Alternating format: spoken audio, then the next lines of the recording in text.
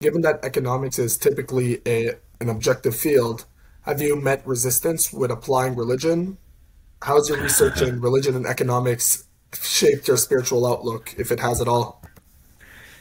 Yeah, well, okay. So I can answer both those questions. And they're a little separate. So the first question is yes. I mean, I've met a little resistance for sure, because so as you say, economics is what we call a positive science as opposed to a normative science. We're trying to explain the way the world is. We're not trying to explain the way we think the world should be. That is where all my research lies. I'm not somebody who's trying to justify religion or come against religion. I'm trying to understand the role that religion has played in economic development. Religion is one of the most kind of idiosyncratic.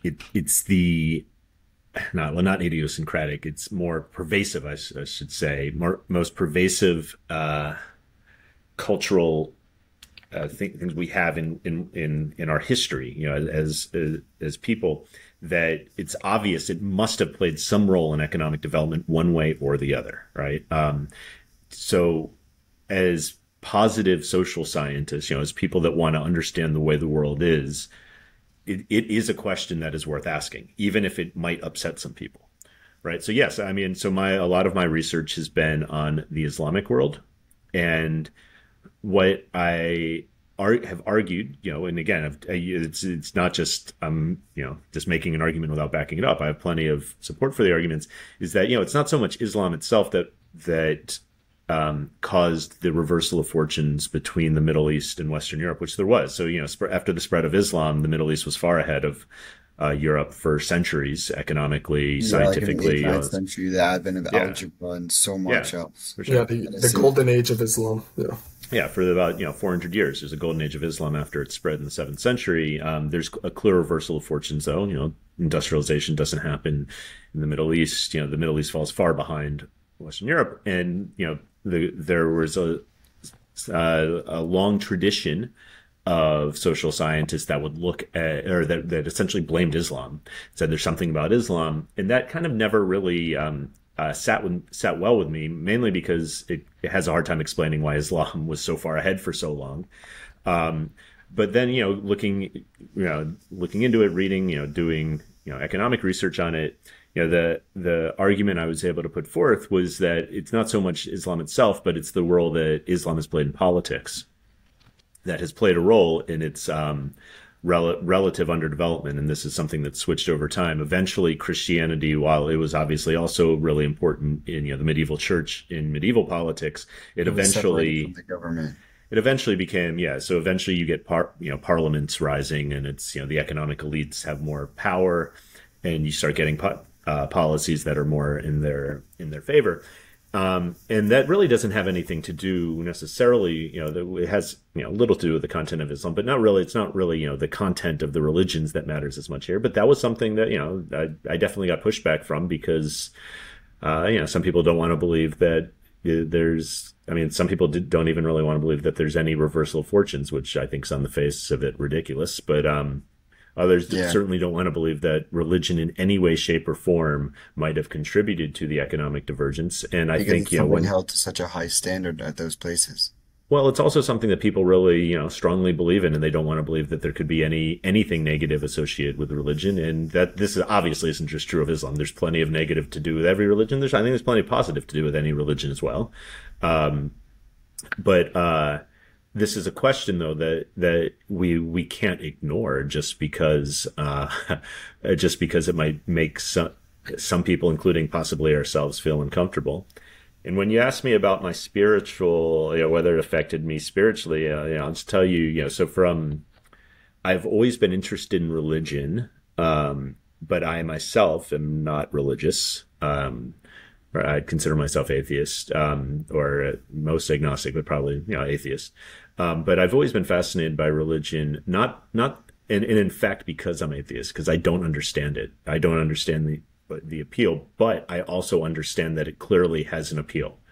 I mean, it's been, you said, it's one of the things that I think makes us human is that we have these types of beliefs, whether you go back to even pre-organized religions and then, religion, we have a capacity to believe in the supernatural. We have a capacity to believe things that are unprovable, and they really help shape our lives and the way we think. And it would be ridiculous to say that religion does not affect the way most people in human history have perceived the world.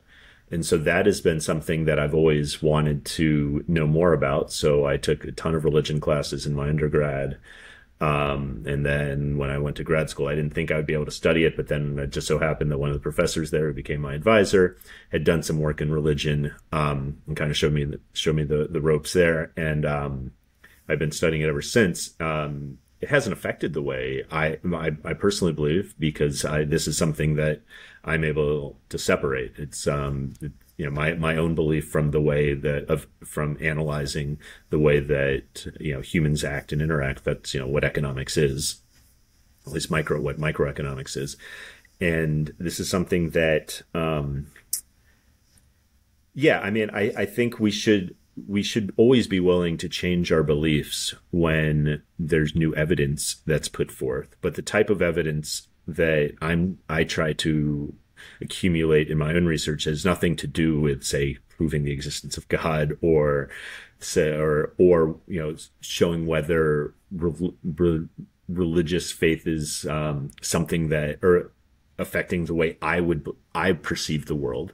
But I do think it's really important to understand how it affects the types of actions, especially the economic actions of people and societies.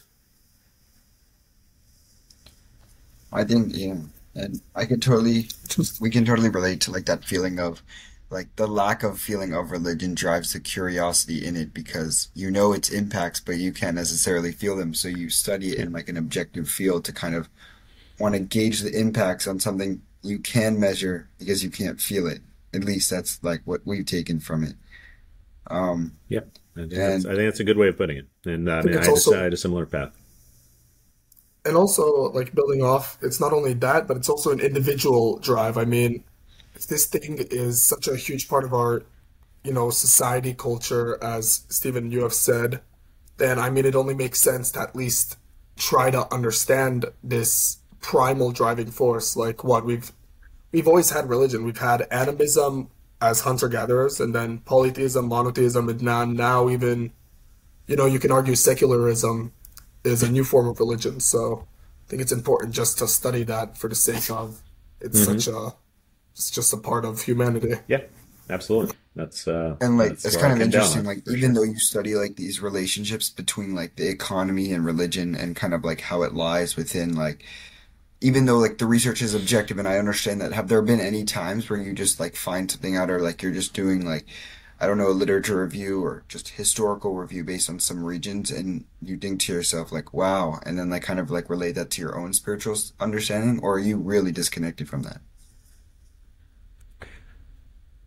Um, I've certainly had many things where I've, read something that I didn't know before and it was completely unexpected, and thought, wow, that's fascinating.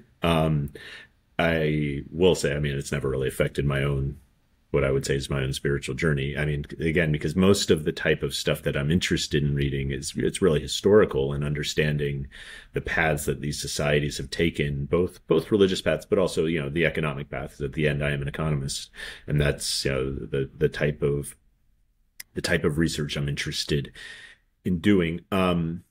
So no, I mean, I'd say that, and it's not that, and I would say it's not that I'm dogmatic in my own stance. I'm not, I certainly would consider myself an atheist, but I'm also not, I'm open to understanding, again, why people believe. And, if I'd like to think that if I were to come across something that was fundamental to the way I would view things, I might be able to change my viewpoint on that, but I have not. And I probably won't, would be my guess.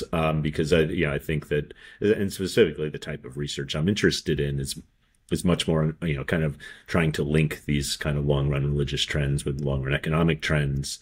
A lot of that's not really going to be the type of stuff that, affects one's spirituality. But again, I think that it's important to keep our minds open to these types of things. And I've certainly changed my opinions on the linkages between religion and economics and vice versa, based on my own and really the research of others as well. That has been, when something's convincing, you should always try to change your priors.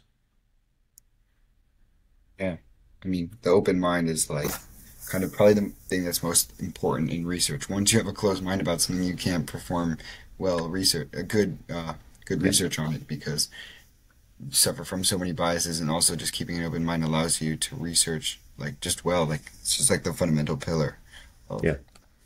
It's the um scientific method. I mean, you have to start with a question. You have to be willing to accept the results. Yep. Yep. yeah. That's right.